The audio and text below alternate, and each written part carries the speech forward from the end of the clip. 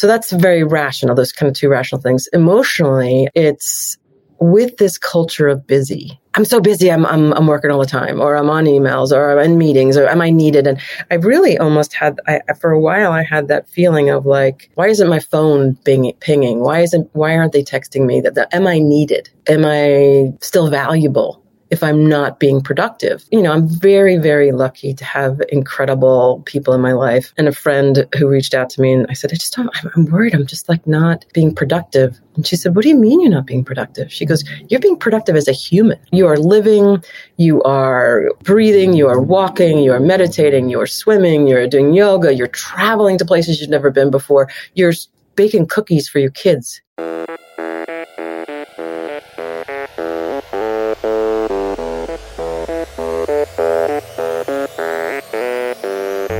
Welcome. I'm your host, Dino Cattaneo, and you're listening to Authentic Leadership for Everyday People, the podcast where we investigate the connection between effective leadership and authenticity. If you're looking for inspiration and tips on how to become a better leader by being your true self, you're in the right place. In the last couple of episodes, we featured Harry Duran, first as a guest, and then we shared an episode from his show, Podcast Junkies, where he interviewed me. Today, we're going to talk about creative leadership and the importance of taking pauses to reset. Our guest, Batthany, had an amazing career. She started as a designer in an advertising agency, and in her last role, she was Chief Creative Officer at Walmart, with stops along the way in many significant senior executive creative roles at agencies as well as at Disney. Then, a few months ago, she decided it was time to take a pause. When she stepped down from her role at Walmart, she did it very publicly, with a beautiful LinkedIn post. I particularly love this passage from it. Like so many, my perspective has shifted. Our time on this planet is finite. Life is too short not to live, love, and laugh big, to thrive rather than just survive.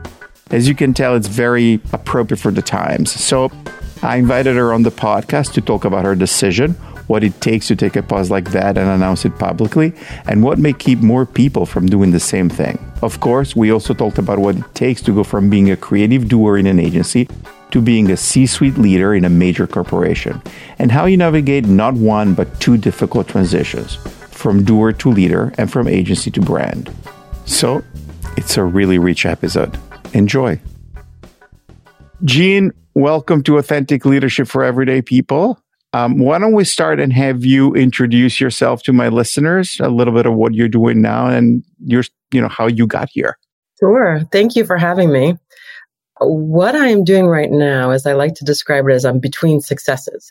So I was most recently the Chief Creative Officer at Walmart. Prior to that, I was headed up creative at the internal agency at Disney for Disney Parks and Experience and Products. My background before going brand side was creative agency side. So I started as a creative in agencies. I'm a New Yorker and started in agencies in New York and traveled across to Chicago and then made my way brand side to LA to work at Disney. And then I was remote at Walmart. And right now I'm embracing the art of the pause. I am giving myself permission to rest, to reset, to strategize on what's next in this next chapter of my life, and really focusing on two things: purpose and peace, where I can have the most impact and purpose for brands through creativity, and where I can protect my peace and make sure I'm a human being, not just a human doing. That's fabulous. And I think this is a great place to start, because the reason why I asked you on your podcast is that you were very public about your decision to take a sort of reset pause. And that's something that not everybody who has reached the stage of your career is comfortable saying, oh, I'm just taking time off, because there's sort of this pressure of rat race. So how did you come to the decision of take the pause? And then how was it that you decided to actually be so public about it? And what went into that decision?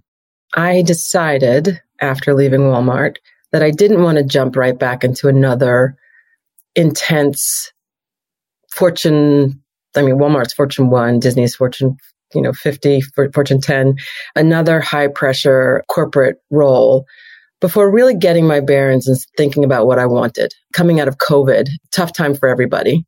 I think there's been a lot of learning. I had a tough couple of years, tough year. My father had died after, 14 months in hospice and 5 years of basically being wheelchair and bedbound.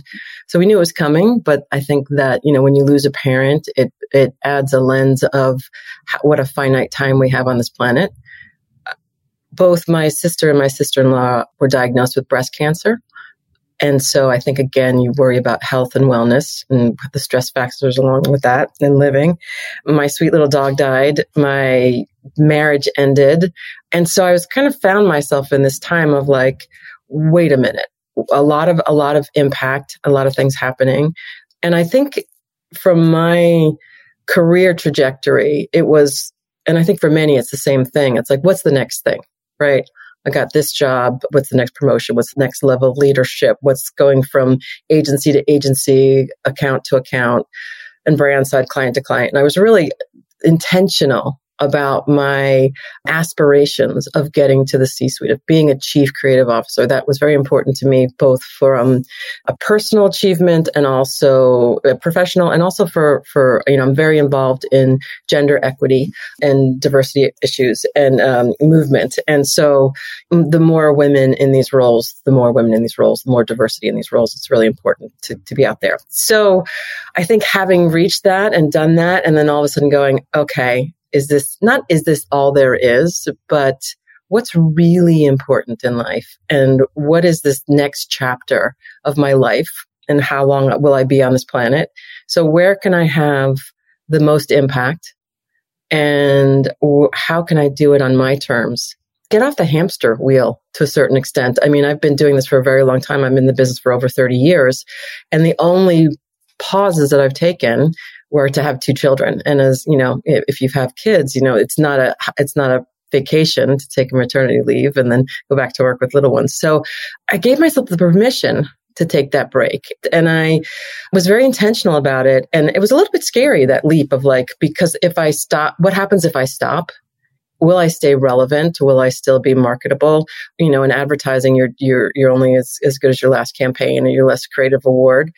But at the same time, I felt that I deserved it and I needed it, and it was okay.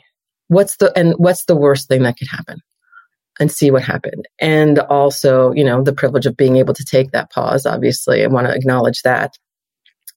And then why did I go public with it? Because a lot of people were reaching out to me and saying, will you judge this award show? Will you speak on this panel? Will you write this piece?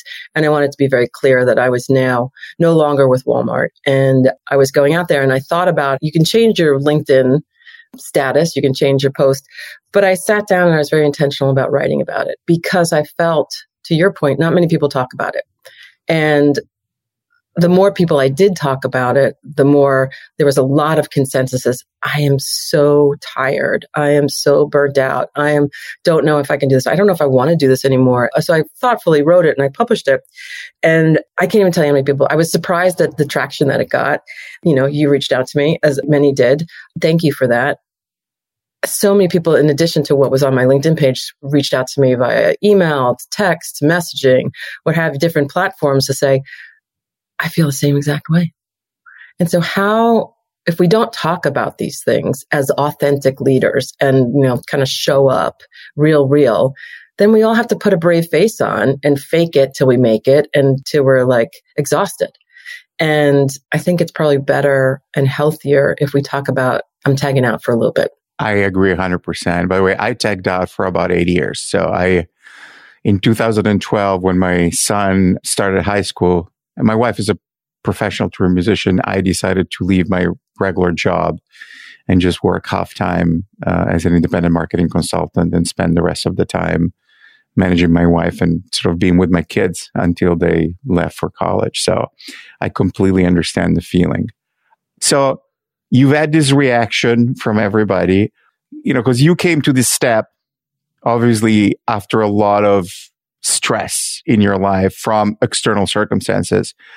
What do you think is keeping somebody who may feeling that it may be the right time to do it, but has not come to the breaking point from doing it? And what are some ways, some things that you can share about your experience that may make it easier for other people to do something similar? I think there's some really rational and some really emotional things that keep us from stopping. Rational is, can I pay my bills? Can I take care of my family? I'm, single mom. My kids are adults now, 20 and 23, but they still need you, right? Especially your checkbook. And can I take care of my family? Can I live in the way that feels that I've been used to, or evolve it? And will I be deemed as viable or still strong or top of my game, right? There's a lot of conversations and work that's been done on the resume gap, right? Whether it be mothers who take time off, and I commend you for taking time off to be with your kids. And that's fantastic. And they need us in different ways at different stages in their lives. And you have to make decisions as parents, like, where is it going to give? So that's very rational. Those kind of two rational things. Emotionally, I think it's with this culture of busy and productivity. Like, I'm so busy, I'm working all the time, or I'm on emails, or I'm in meetings, or am I needed? And I really almost for a while, I had that feeling of like, why isn't my phone pinging? Why aren't they texting me? Am I needed? Am I still valuable if I'm not being productive? And it was, I'm very, very lucky to have incredible people in my life, and my personal board of directors, and a friend who reached out to me, and I said, I'm worried. I'm just like not being productive. And she said, what do you mean you're not being productive? She goes, you're being productive as a human. You are living, you are breathing, you are walking, you are meditating, you are swimming, you're doing yoga, you're traveling to places you've never been before, you're baking cookies for your kids. And that kind of feeling of like, where does my value come from? And I think we definitely live in this culture of like, you are what you do. And I think it's we're in an existential, many people are in an existential time. Yours came earlier, it sounds like. But COVID forced a lot of us into the space of like, especially I think about the parent that takes on most of the childcare responsibilities. And sometimes it's 50-50 and sometimes things are one, but a lot of the work tends to land on moms, traditionally. And it's tough. And then companies are going back to work. You've got to have butts and seats, be in the office. How are you going to do that since you've been home? You've gained all this time from not driving to work or commuting, or like that flexibility of I can be where I want to be and still be productive. The earth doesn't stop. Right? I think we have to get comfortable being uncomfortable with the status quo and what external validation can give us versus what we feel inside. And I'm honestly, I feel like a poster child for feeling my best I just turned 57. I feel physically, mentally, and spiritually the healthiest I have in a very, very long time.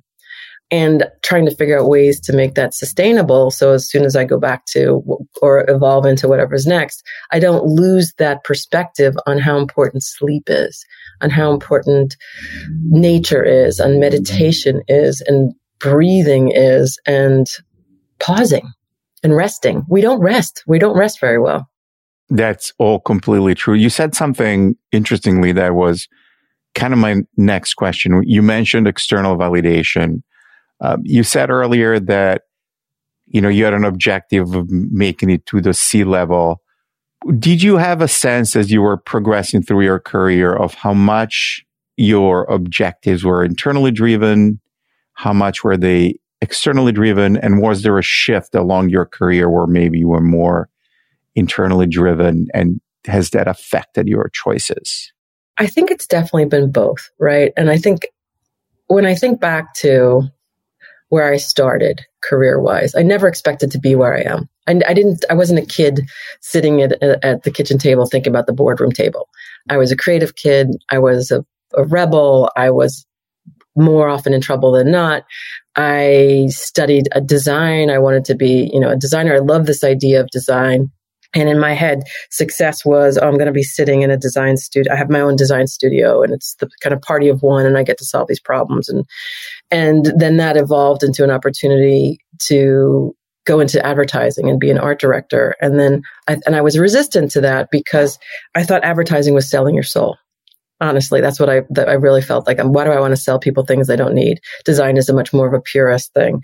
So this idea of singular versus you go into advertising and it's so collaborative. And I just got lit up from the collaboration, the people, the input, different disciplines and creativity in so many different ways. And that was really exciting to me. And then it started to become this, what's the next thing? Okay, I'm an art director, but when you're in an agency, you're doing things like, well, you obviously you're a doer and a maker, and then you see the people at the top making the decisions, and you kind of go, well, I want to be the one who makes the decisions, or who's driving the culture of an agency, who's setting a tone for the creative vision and for the talent and for the expression of it and how we work and live. So I would say it was very much an internal drive to be like, I want to do that. And then as I got to a place where I realized how hard it was, a woman in this business as a creative, there are few female, again, I've been in this business for 30 plus years, few women in creative, even fewer as creative leaders. So when I looked around and I didn't see a lot of other women trying to lead creative, and you kind of figure out why. And then there's an external part of it, internal and external. It's like, we need to do this for the greater good, right? Like we can change how this runs, and we can change who's sitting at the table and making the decisions. And I think there was that, do it for myself, do it for the industry and the people around me.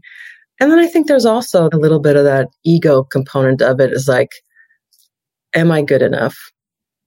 Can I do this? This kid who was kind of, look, I made it kind of thing and it's funny, you think about my dad was a doctor, my mom a nurse, and they couldn't even describe what I did. Like when I overheard them think about but them being proud of me meant a lot. In this whole conversation, you seem to be like a step ahead of my next question, because one of the most difficult transitions, I think, in the agency world is going from, as you said, I was a doer and then I wanted to make the decision. But on the creative side, especially, sometimes the two skill sets are not necessarily complementary. And it's very hard to go from being the person that has the ideas to the person who is coaching people how to make ideas. And then if you're a chief creative officer, you have a lot of people working for you. So as you made that transition, what were some of the aspirations that you had about the type of creative leader that you wanted to be, and then the expectation for sort of the people that were leading under you? I think we learn from our best and our worst bosses, right? And what we want to do versus what we don't want to do and what we don't want to replicate. There's a big gap in the evolution of being a creative to being a creative maker to leading creatives and leading the creative process. And I think it's something, there's an opportunity that people are always looking for more education and training in it. I think there is an instinctual component of, can I step back from the work and not have to do it myself and not have to have my hands in it and my mark on it and do it my way, versus there's many ways to solve a creative. What the beauty of creativity is, it's unique ways of solving a problem. And so being able to stand back and encourage ideas and inspire ideas and recognize ideas and protect ideas and creative people in the process and build that, sometimes I think about creativity and creative teams as childlike play and fun, right? And so if you think about creating an environment where they're safe to play and that you kind of encourage those ideas to come out and encourage people to fail like children. And I think that there's something that I learned as being a mom and being a leader. It's very similar, that childlike spirit, encouraging that innovative thought and unique thought, and where are you going to go with it? And I think also there's something about, again, the creative world that I grew up in that was very guy, boys club, don't be a delicate flower, ruthless on ideas, killing spirits, and fear, managing the creativity through fear and scarcity. And what I saw an opportunity to show up more as I can play in the guy's guy world, come from New York, parents are from Queens. I can tough it out with the rest of them. At the same time, when I show up as my authentic self, as a listener and an empath and a collaborator and an encourager of creativity and context, and helping grow talent as opposed to be threatened by talent, helping spark ideas and inspiration versus taking the best assignments. And that's probably the toughest part, is being able to not go deep, to let go, understand that people are going to do it their way, and encourage that. And I still, to this day, one of my favorite parts about being a creative leader is I get high off of ideas, physically high. I feel a physical high that's why I used to love new business pitches, and people come with new ideas and you're like recognizing that idea. And it's funny because I'm sober. I stopped drinking about a little over 2 years ago, but there's that sensation and that feeling of like, with more ideas, please. And so that to me is an exciting part about being a creative leader, is you're connected to all the great ideas, and you look for talent, you encourage talent, you grow talent. And there's a component of what I believe in leadership is servant leadership. And I think it's not something I got on the agency side. It's much more the brand side. Disney was big on it. Walmart was big on it. And really, as a leader of people, whether they be creative or not, I am there to help you succeed and help you grow. And so what do I need to do that? And what do you need from me? And what do I need from you? I had a great coach who talked about what are the conditions of satisfaction, right? What do we need from each other to make this successful? Still ahead of me, because you talked about the differences of being in agency and being in brand. And my next question was around, how does your agency experience translate to brand? What were some of the challenges and what were some of the things that you liked? Because having been on both sides myself, I know that it's also not an easy or not always a fun transition. Yeah. So you're trialing. Well, then you speak multiple languages and you speak brand and agency, or polyglot. Yeah, it was a lot harder than I thought it was going to be. And I think one of the personal traits that drives me forward and also gets me in trouble is I have this sense of how hard could it be, right? And I'm going to start with what I think was helpful in speaking agency and knowing how creative agencies work, knowing how to take a business problem and really think about the consumer and the creative strategy designed to solve a problem from the consumer lens, not the business lens, and how ideas are made, right? From creative strategy to ideation to development to all the different platforms it can live on. When I went brand side, the strengths that I had from agency side helped us build more capabilities inside. And so I've only been, at two, Disney and Walmart, but both the internal creative team has been more creative services. And so creative services, meaning it's iterative from what the agency partners do from a big brand or campaign idea, a lot of asset making, a lot of boots on the ground, hands, craft. We need content, we need assets. My mission and also my vision, and why I think I've been brought into both places, was how do we look at net? Because the paradigm is shifting, right? Because of all the channels, and this is not a new story, all the content that's needed, all of the, it's not just do a traditional campaign, pull 10 assets out of it and you've got it. It's hundreds. It's, fill all the channels, owned, earned, and paid and shared. And so brands are getting smart too. We need to have those capabilities internally because we're spending a fortune. And who knows our brand better than our people? And what's the pipeline that can make it even faster? So taking those creative strategy and idea building and developing and producing capabilities and bringing them brand side to help elevate and evolve and grow the internal capabilities was something that was really hugely beneficial from the agency side.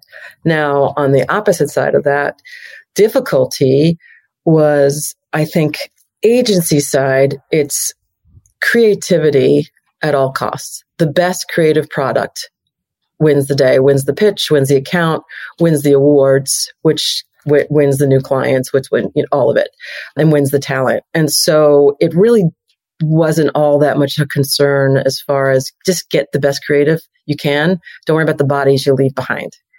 Brand side, very much, it's not just what you do, it's how you do it. And it is that component of growing your people, of building relationships, of gaining allies and consensus. And you've got a whole lot more disciplines and categories and silos, honestly, to pull together behind an idea. And you start to realize why it was so hard to sell great work on the agency side. So there's that component, but there's also creativity can be seen as very indulgent brand side. So if you think about creative for creative sake or pushing for awards, no, we're here in service to the business. We're in the business. So I think about it more as the business of creativity. So ultimately, creativity to win hearts, minds, spirits, and wallets. And thus, anything that's deemed and not in service to the marketing brief or the marketing strategy or the brand strategy is seen as indulgent. So there's an education process on both the creative team side and the marketing teams and other partners, why creativity is important, why we're not just going to, we used to call it like it's not like a fast food window, order up. Here, we want these tactics or these assets or this content is very prescriptive. More, we're going to solve this creatively together. Part of it is, are we asking the right questions? Is the right brief? So again, it's you can't just go from 0 to 60. You have to take people along on the journey. And so here's what you asked for. What if we thought about it this way? So, why are awards important? Why is it important to keep talent internally and to get the best talent that we can? And then I think the third thing is on that side is like, I had no idea the volume that I was going to be dealing with. I was very naive as far as this idea of being brand side. It's not just looking at that one sliver of the pie. It's, the brand positioning, the brand vision and purpose and expression and voice and visual identity. So, and as I mentioned, all those owned, earned, paid channels, it's so much. So you are now in it everywhere and it can be overwhelming. So one aspect that I'm interested in is you walk into a brand, especially a brand the scale of a Disney or a Walmart, as a chief creative officer. Whereas in the agency, most of the time, the most business person you had to deal with on the other side was the CMO, maybe some head of sales or whatever. Now, all of a sudden, when you're inside the company as the chief creative officer, you are talking to a much more diverse set of constituents. Again, a lot of learning. I think that I probably made a lot of mistakes and learned from that, got advice from people.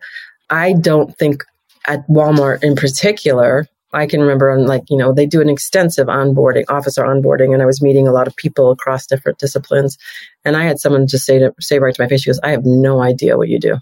I said, okay, well, let's talk about it. What I think I do, what I'm here for. So since they had never had a chief creative officer name, they had never had a creative person who led the creative organization.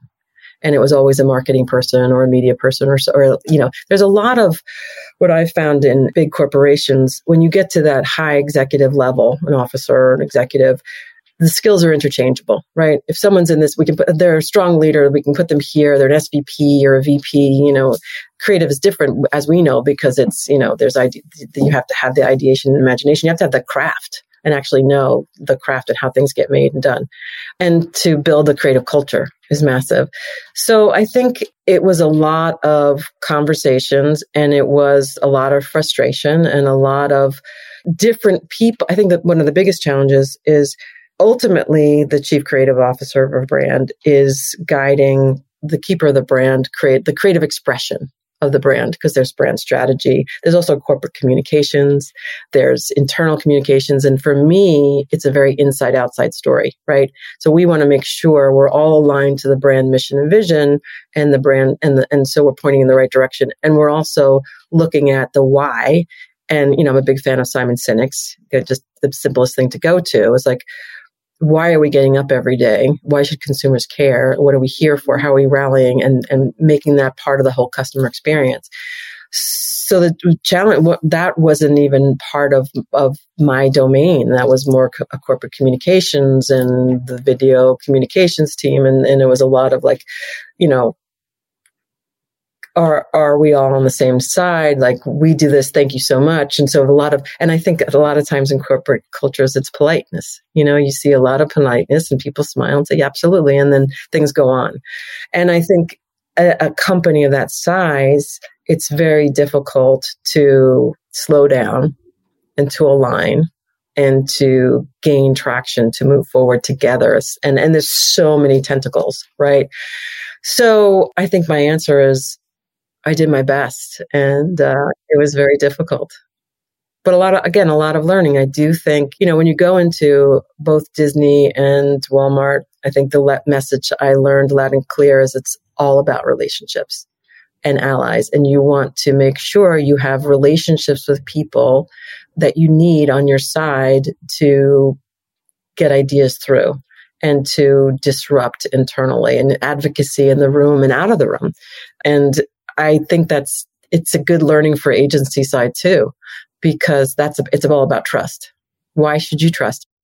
We're going to try to do things differently. It's going to be a little bit uncomfortable. The feeling procedures, I want us to slow down so we could speed up.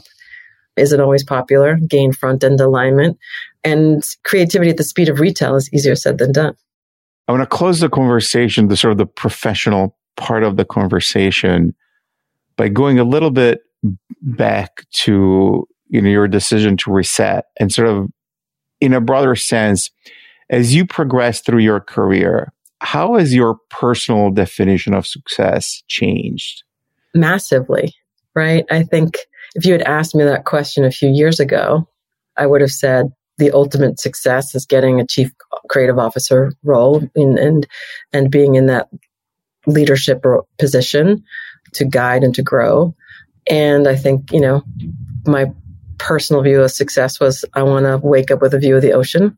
That to me is like, that will bring me peace and joy. And to have those two things together, and to have my children grow up independent, healthy, happy. Now, coming out of the last couple of years, to me, and I think a lot of it was very much affected by my father passing away, and having a parent die, I think makes you realize, even in, at 57, 56, that we're here for a finite time. And our kids are growing really fast, and life is passing us by, and is working yourself to, dare I say, to death, the success. And you see all these maybe somewhat corny statements of like, people on their deathbed never say, I wish I worked more. I want to make sure I'm not just making a living, but I'm living. And what brings me joy and what makes me feel like I'm in flow, in creative flow, and make an impact. And so I think for me, while I'm in the business of creativity, I also like this idea of being in the business of purpose and the business of freedom. And so success is being free, is time and health. What you said just sparked a couple of things. So we're actually in a very similar point of life. I'm turning 58 in October. I lost my mom last year. But one thing that I've observed is, I had a couple of moments in my career at 30, 35, 40, where I felt that I needed to make a major shift, but it was too late, that I had wasted all this time. And in a very paradoxical way, it's only now that I feel I still had ahead of me the time to do the things that I really want to do. And I just was wondering, have you ever had similar thoughts, or am I crazy? No, you're not crazy. You're definitely not crazy. And happy 58th, a little early. No, I think, we get into these tracks. And I think for some reason I have had this, what's the worst thing that could happen attitude. I guess there's a little bit of the fearless rebel in me, probably an unsafe relationship with danger. But I do feel like, well, first of all, we live in a very ageist society. Let's just say that, right? And so success is for the young, advertising success is for the young. Like, I can remember being in Chicago and turning 50 and having peers say, you can't say you're 50 out loud. And I'm like, why not? Well, because they'll know. Then they'll know how old you are. You kind of like have to give this impression, this youthful exuberance, this hipness, this whatever. I'm like, I don't think that has anything to do with my age. I stay very culturally relevant. I think my kids help me do that. And I'm forever curious. And I think there's this hitting our stride. Like, I'm not going to, I don't know how you feel about it, but I'm not going to retire. Like, I don't think we live in a world where I'm going to say, okay, I'm going to be 65 and then I'm going to retire and then I'm going to kind of sit in a lawn chair for a while. I don't think I'll ever fully retire because I love what I do. I think the fact that what I do has evolved. I used to be pure creative, right? And then going brand side and becoming more of a brand leader, more business of creativity. So that's a career evolution. And now it's sort of like, even when we think about, a creative strategy, I'm working on my own creative strategy, my own brief. And if my purpose is to use creativity to make the world a better place, that doesn't have to just be marketing. That could be, you use the power of creativity anywhere. And so that idea of expansive thinking, I think, opens a world of possibilities. It's scary at this, it can be scary. And I think since I've moved to LA, I've gotten a little woo-woo. So, I'm very much into meditation. I had an executive coach who, got me into meditation years ago. And so this idea of intention and manifestation and manifesting abundance and imagining what you want to happen. And I think it's the power of positive thinking. So anything can happen. What you just said is really interesting. I was just listening to an interview between Rick Rubin and Malcolm Gladwell on the Broken Record podcast. And they were talking about this statement that Rick Rubin makes in his book, which he just wrote a book on creativity, which is... That book is sitting under my microphone right now, so my microphone is high enough. He says, the most important thing is the power of belief, is believing in something, and it doesn't have to be true. He really talks about the idea of, if the fact that something isn't true now doesn't mean that it cannot be true down the road, and you have to believe. So, well, and you go back to, like, I've been listening to a lot of Rick. It feels like because the book is out, he's on a lot of podcasts, and he's quite a spiritual guy. I do think this idea of the power of creativity, and when you're doing creative or leading creative, you have to believe in an idea more than anyone else to make sure it gets done. And it's almost like that, like, if you show fear or doubt, they're going to chip away at it. It's very much a leadership aspect too, right? Like, this is where we're going. We may not be there, but this is where we're going, and get on board and come with me. It's going to be amazing. And really, it almost gets political. Like, if you think about the really good or really evil, depending on how you think about it, politicians that simplify things and set a simple vision, mission, mantra, and keep people on board. And so very much as a leader, as a creative leader, and as a protector of creative ideas. And then you take it to the personal of, I can see it. And I think there's massive power in positivity. And this idea of sending positive thoughts out, positive comes back. And when we're negative comes back. We mirror. For years, it sounded like mumbo jumbo to me.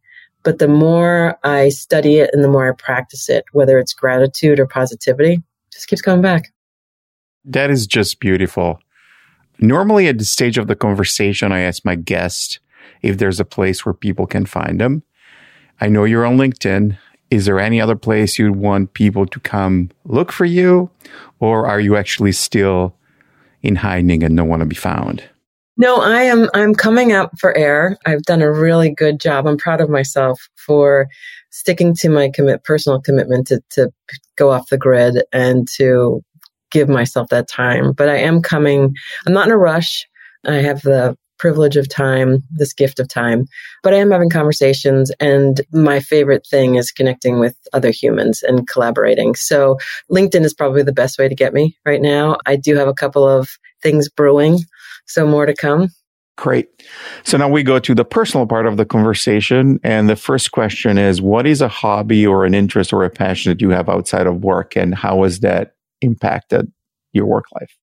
Oh, good question. I love to cook. And I believe that food is love. And I was not always a good cook. And I met my ex-husband studying in Milan. And he came back to the States, to New York eventually with me, and was shocked at some of the things that I was actually cooking. And he called his mom back in Milan and said, Pia, you have to send me a cookbook because I'm dying over here. And so he was very intuitive and self-taught. And she was an incredible Italian mother-in-law, mama, grandma. And she taught me some like incredible basics, like her ragu, her bolognese is amazing, her meatballs, the lasagna with the bechamel. And so I find that cooking is meditative for me. A busy work day and all of it. And then I get in the kitchen and it's like looking at the ingredients, smelling the ingredients. I'm very present. I'm very mindful in that space, and I find joy in it. And then again, like stuffing my daughters with food that they love makes me happy. And my home has always been, from the time I lived in Brooklyn, and we had always had a lot of friends of diverse cultures and languages and food and around our table, and to here in LA, I find a lot of joy in hosting and gathering people around the table and conversation and breaking bread. And I think there's always been a fluidity between friends and work. I have become very good friends with most of the people that I've worked with. And so it's no longer, I used to say family, my work family. And I think when you go through many layoffs and you go through having to let go of people that you care about or things that it becomes, you don't do that to family, right? But, and then we talked about tribe, but it's a team. But I do think like loving what I work, and I bring my heart and soul to the office. And then I bring my people back home. So there's a fluidity of like my friends and family and work, my work people. And recently, last year, I was growing the Walmart creative leadership team, and we're growing and expanding on capabilities. We're meeting together and doing some work. And we decided to do a cooking class for the leadership team as opposed to just go and have a dinner, because we were all working remotely when we were getting together. And it was really a great exercise of, okay, you guys are going to do the appetizers. You guys are going to make the pasta. You're going to make the main course. Who's going to make the dessert? We're going to feed each other as we go along. We're going to talk about it.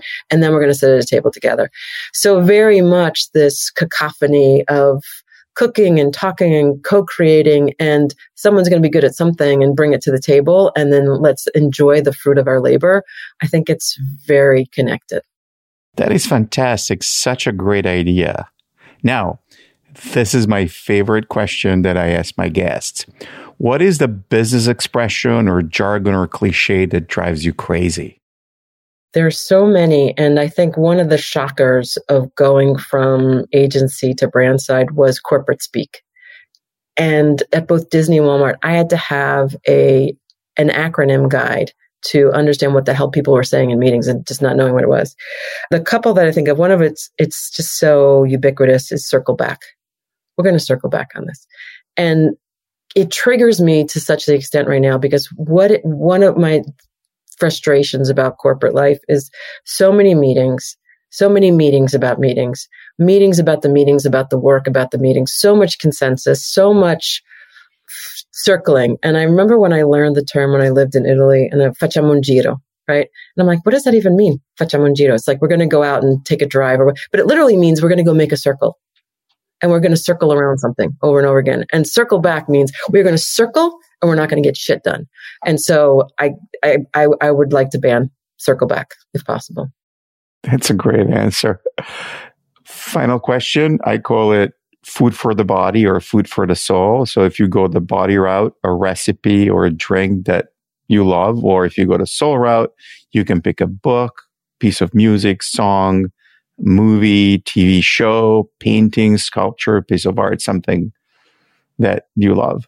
Yeah, I already talk about food for the soul. So the food being my love language. So I think the other one is, it's not classic as far as art or literature, but it's nature. And as far as my happy place is the ocean.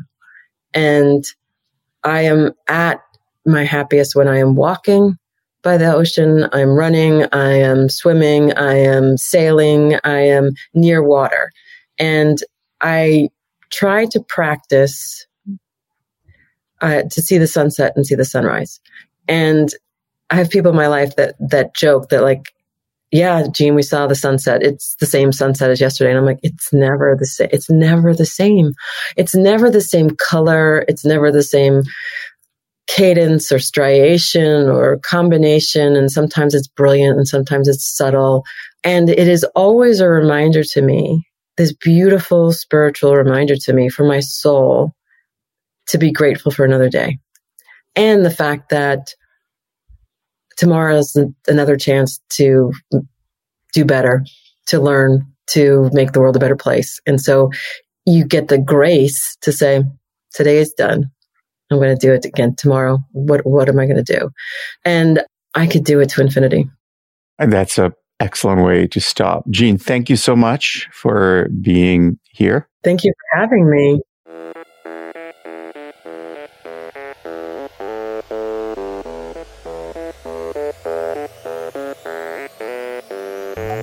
Thank you for listening to this episode. If you enjoy it, find a friend who may enjoy it and tell them that they should listen to it.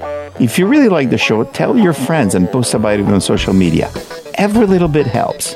Also, make sure you're subscribed to the show on your favorite listening platform so you don't miss any episode. And if you listen on a platform that allows reviews, like Apple Podcasts or Good Pods, please leave us a stellar rating or a review.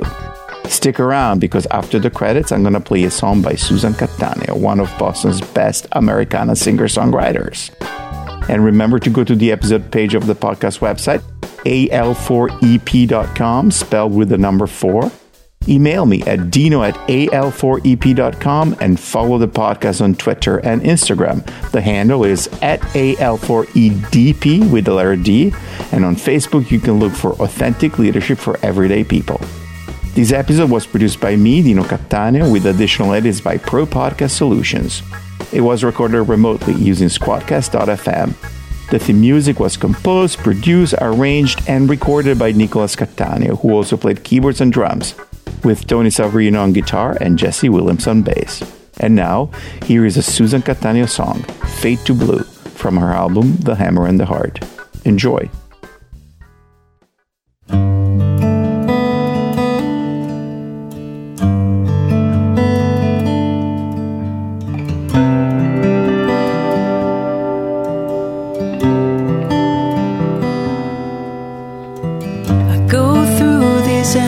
Days out of tune and out of place since we've gone our separate ways. I hold another's heart, thought I'd made a brand new start, but when the memories fall like rain, you're a feeling I can't shake.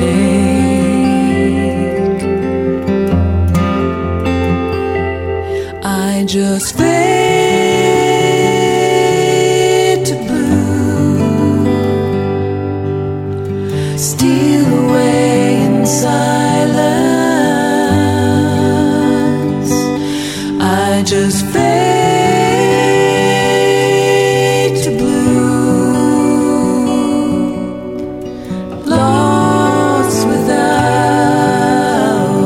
you.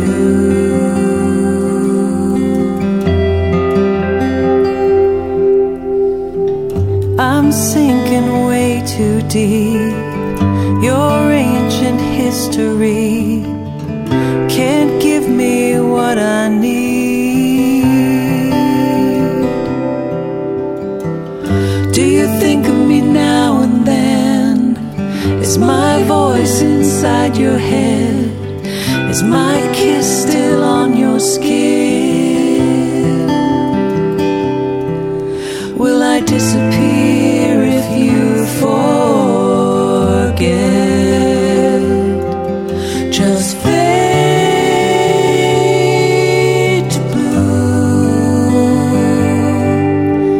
steal away in silence.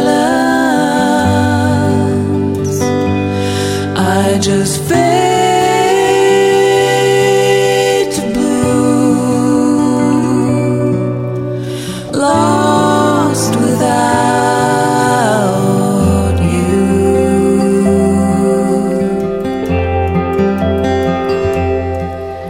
I regret the dusk that fell between the two of us, and the darkness that just fades to blue.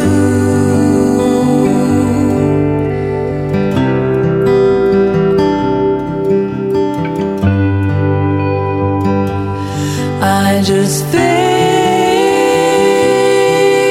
to blue.